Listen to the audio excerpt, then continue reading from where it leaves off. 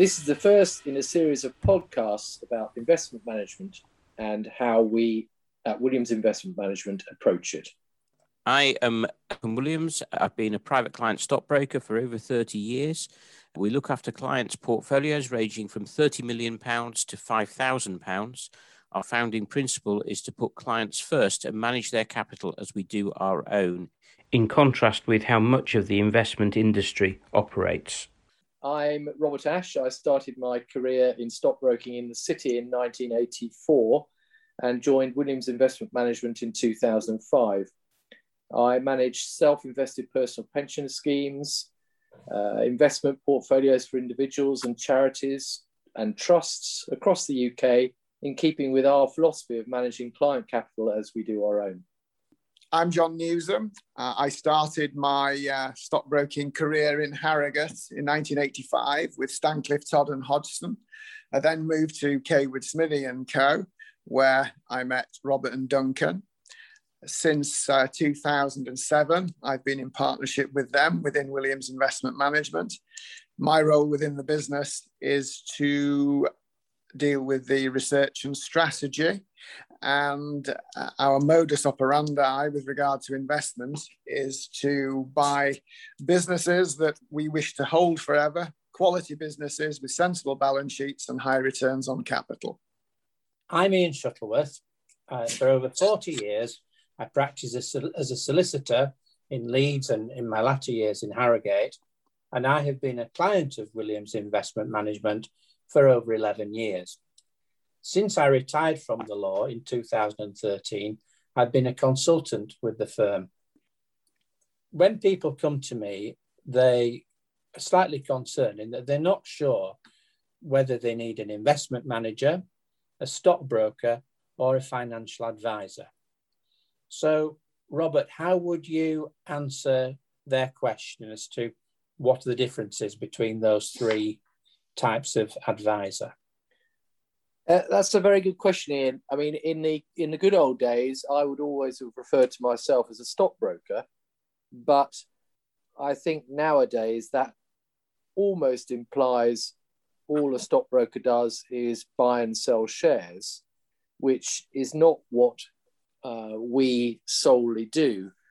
It would be fair to say that we would describe ourselves as investment managers, in that we select shares, principally individual shares and managed funds, to purchase and hold, rather than and we are regulated to do so, which is the key difference, I think, between us and independent financial advisors, who are not, as far as I'm aware, able to recommend individual share. You said investment managers, stockbrokers, and financial advisors, didn't you? Are you saying that, for example, that the words financial advisors cover a multitude of sins, because there isn't necessarily professional qualification involved? In my view, independent financial advisors are, in many cases, far from independent. So they will possibly be tied to various funds. We, however, are totally independent in that we can advise on shares, investments, bonds, gilts. What we can't do is, and we're not regulated to do so, is advise on pensions. We do, however, manage pension fund money, but there's a very defined difference. But the three of you are actually all qualified as stockbrokers, aren't you? Yes, indeed we are. We're long enough in the tooth, Ian, to be old-fashioned members of the London Stock Exchange, which of course doesn't exist anymore. But I think if you were to ask any of us, we are very proud of the fact that that is indeed what we were, and that's now changed into being members of the Securities Institute. When I am introduced to potential new clients, they often ask the difference between an IFA and an investment manager. And the analogy I use is that your financial advisor is like a GP. A financial advisor can offer mortgage advice, they can offer protection advice, they can offer pensions advice, and they can offer investment management advice and other things. I think the point is that an IFA is a general practitioner who spreads his time over various disciplines and therefore cannot be the type of experts which we are solely in investment management. We spend all of our time dealing with investment management. We do not give any consideration to pensions advice, protection advice, mortgage advice, etc. In a big area, you're going to the horse's mouth, the person who invests the money for you, which is a specialist area. As I say, you wouldn't want the GP to do open heart surgery on you. You'd want the specialist to do it, and it's the same basis. If my memory serves me right, in the past, we've used the phrase that we are not a one-stop shop where, other people are. So if somebody comes to us and says, I want some life assurance, we say, we don't know anything about life assurance, but we know someone who does, and his name is Joe Bloggs. Ditto pensions, ditto mortgage advice, you name it. So we are experts, I would say, in the field that we concentrate in. It's the same thing as Duncan's consultant analogy. The next question is, when people come to you, they will be slightly embarrassed perhaps as to whether they are bringing too little for you to invest. And this is often a delicate subject. So do you have a minimum level of potential investment? So, John, what would you say to that one? I would say that unlike most places, we do not have any minimums. We think it's not a sensible way to look at matters. What's very important to us is that we have that a client understands exactly what it is that we're attempting to do and that we're on the same page. If we're not on the same page, we'd rather not have them as a client. It's very important that we share an understanding as to what we're attempting to achieve, and that we buy into the same values. We do not want necessarily the next client that comes through the door. It's not what we're looking for. So the size of the client is not that important. What is important is that there is a meeting of minds. And therefore you'll spend some of your time managing expectation. Is that the case? I think, especially with people who don't have that much experience of investment, I think it's fair to say we would always try and under-promise and over-deliver rather than the other way around. Clearly, when it comes to investment, equity investment, there are no certainties. You are taking the risk of investing in equities in order to obtain a level of return that over a sensible period of time can justify itself and the risk that you've taken. Do you explain to people the difference, therefore, between investment and speculation? Yes. Investment is having looked at a business and made a decision to buy it and then looked at the valuation that you may have to pay in the marketplace. If you were holding that business for a sensible period of time, do you believe that an acceptable level of return might ultimately come to the fore? That, I would say, is investment. Speculation is hoping that something you bought might go up. I think firstly, you have to look at a business and therefore they have to understand. And, we were talking about good companies and she said, what's a good company?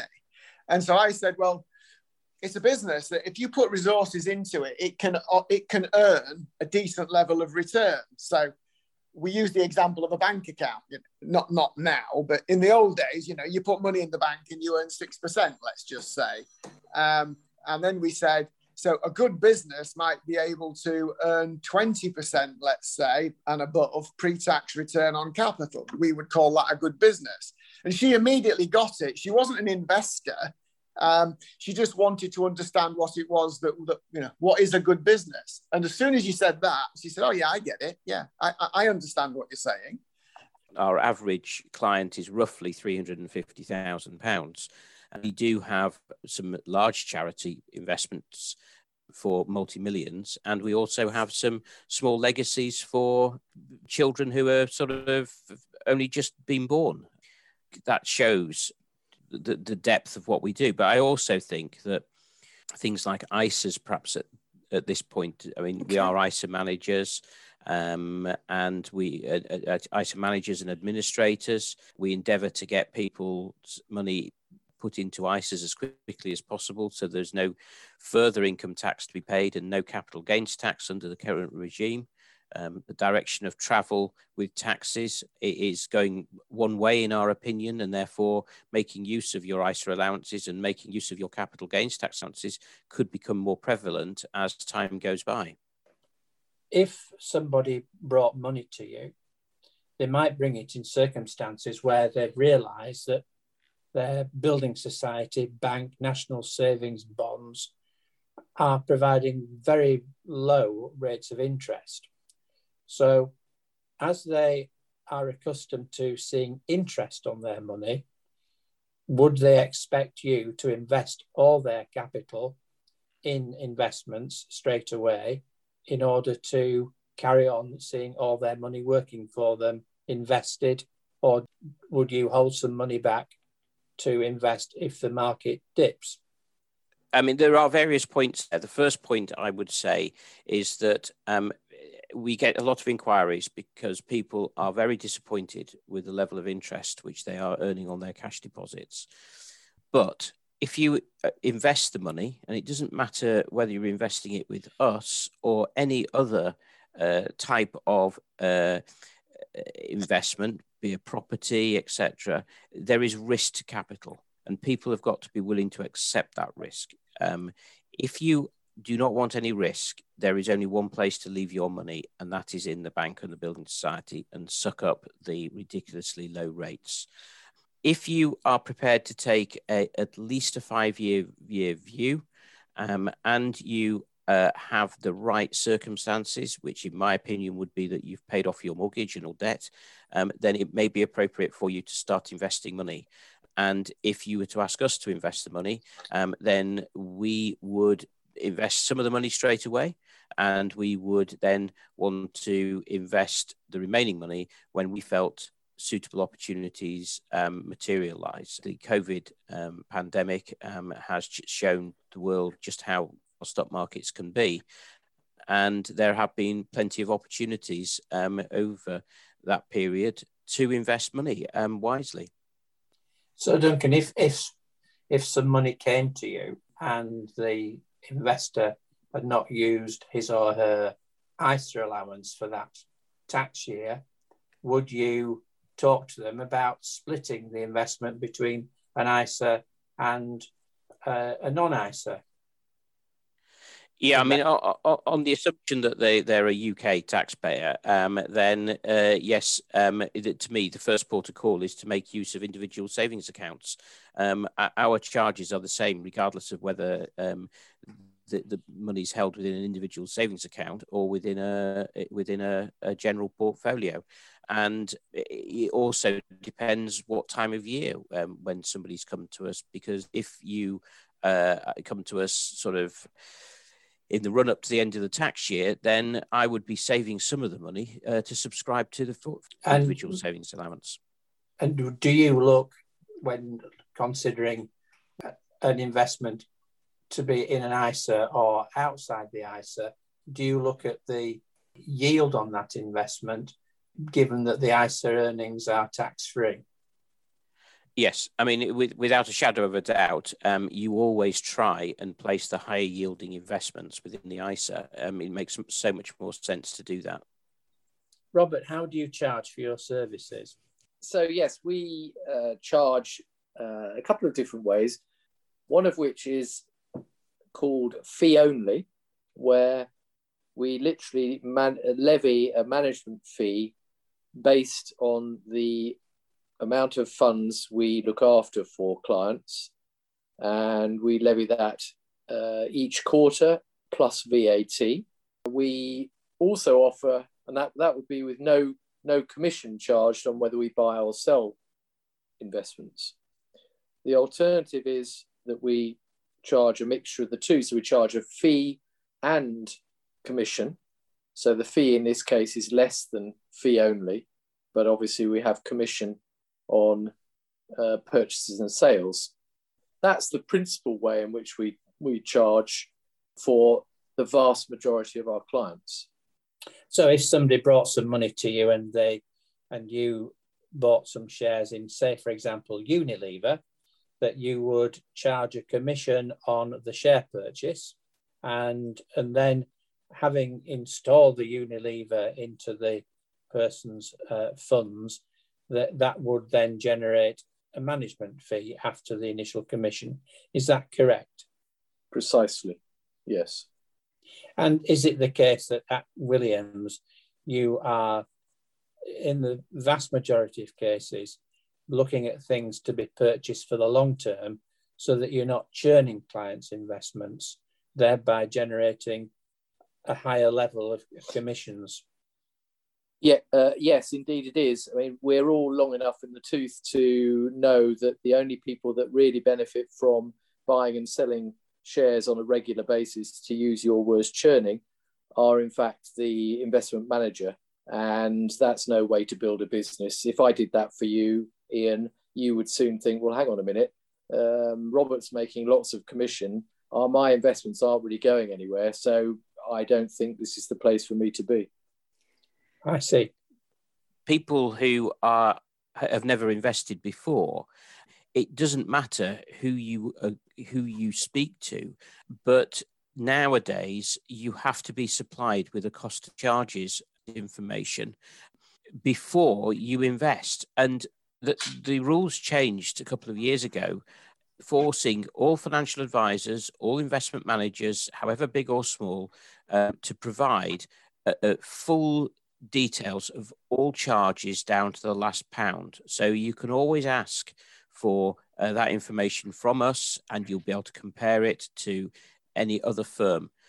Furthermore, all clients have to be furnished annually with details of every single charge their account has incurred, including third-party charges from investment managers.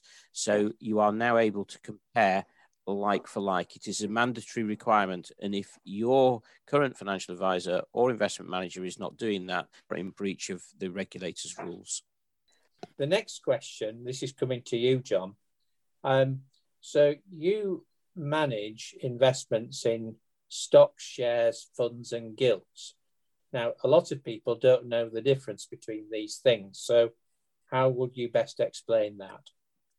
Well, shares are, in essence, part of owning a company. A company might have 100 shares in issue. It might have 10 billion shares in issue. But the point is that if you own shares, then you are a part owner of the business, and you take the risk and the reward of being an owner of that business. So it's perhaps somewhat open-ended, but in general, the risks of owning equities will be greater than owning gilts. Gilts represents the debt of the UK government. The UK government in hundreds of years has never not failed to pay that debt, and that debt will pay interest every year until it is then redeemed. So that is, in general, a safer investment, but the income that comes from it can be known, unless we're talking about index-linked gilts, which we'll leave, I think, to one side. But with a gilt, it is a bond, it is government debt, and you know to the penny what you will receive if you hold it until it's redeemed. So it's a safer investment. It's debt rather than the owning of equity, which is owning a piece of a company.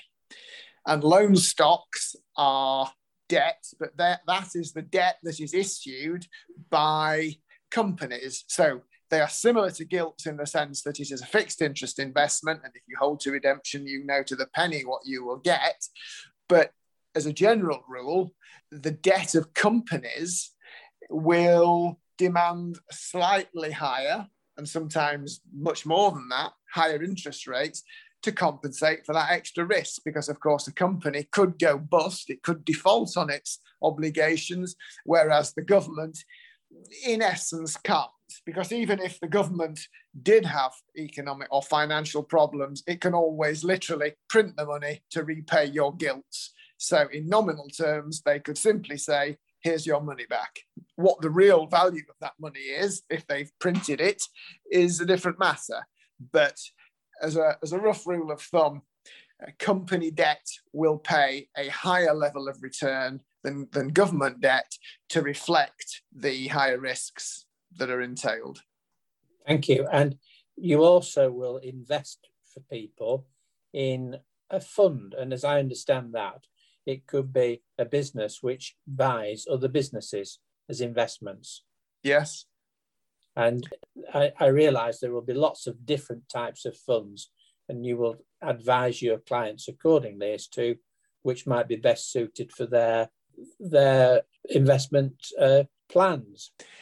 Yes, I think it's sensible to think of funds, collective investment vehicles, whether we call them UCITS, whether we call them unit trusts, whether we call them investment trusts. They are collective investment vehicles, and they, in essence, they're a mini portfolio or in their own right. So we tend to use them in situations where we would like some specialism, where it's not so easy for us to access that market. So, for example, if we wanted exposure to India, we would do that via a fund. We would not go and buy Indian equities. Now, we might buy stocks like Unilever that have significant exposure to India, but that's another way of doing it. But as a general rule, if we wanted a specific exposure, whether it was geographic, whether it was product, whatever it was, and we felt that it was more difficult for us to do that than by buying individual equities, we would do that via a fund. So another example is there are quite a few regulations involved in buying US stocks. It's not that we couldn't buy US stock, but it is easier to do it via a fund mechanism than it is by buying the individual equities. So yes, we use them. We tend to use them to hit a certain kind of specialism where it is more difficult for us to do it. And that's how it fits in with our investment philosophy. Typically, the smaller portfolios are predominantly invested in managed funds. Also, some clients don't like the specific risk associated with direct equity holdings, so regardless of their portfolio size, they are solely invested in funds. Thank you. So the next question then, when people invest money with you, do you invest it as you decide, or do you work on single instructions for each purchase from a client? Okay, each client is different, and each client's circumstances are different, and they're all treated individually.